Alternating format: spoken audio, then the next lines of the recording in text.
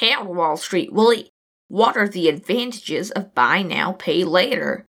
The obvious advantage of buy now, pay later is that you can buy now but pay later. This way, even if you don't have enough money, you can get the product right away while paying for it over time without incurring added charges thanks to interest-free installments. It is available at most major retailers and approval happens in a matter of seconds without the need for any elaborate application or documentation.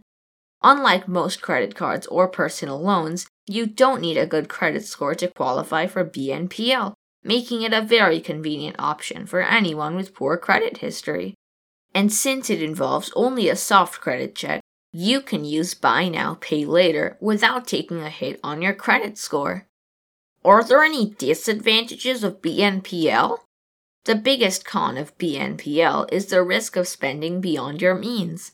Buy now, pay later tempts people into overspending on things they cannot afford and wouldn't have bought if they had to make the full payment up front. This practice can push people into debt for years to come. If you miss or delay the payments, BNPL providers can charge late fees and report late payments to credit bureaus that would negatively impact your credit score. And most interest-free installments are only valid for a limited time. If the full payment is not made within that time, the provider can charge very high interest, starting from the original purchase date. Also, unlike credit cards, buy now, pay later will not help you build credit or earn any rewards. They don't offer consumer protection if your purchase is defective or a scam. Returns can also be complicated for purchases made through buy now, pay later. Should I use buy now, pay later? While BNPL seems like a convenient and appealing way to buy something you can't otherwise afford, it's very easy to get carried away.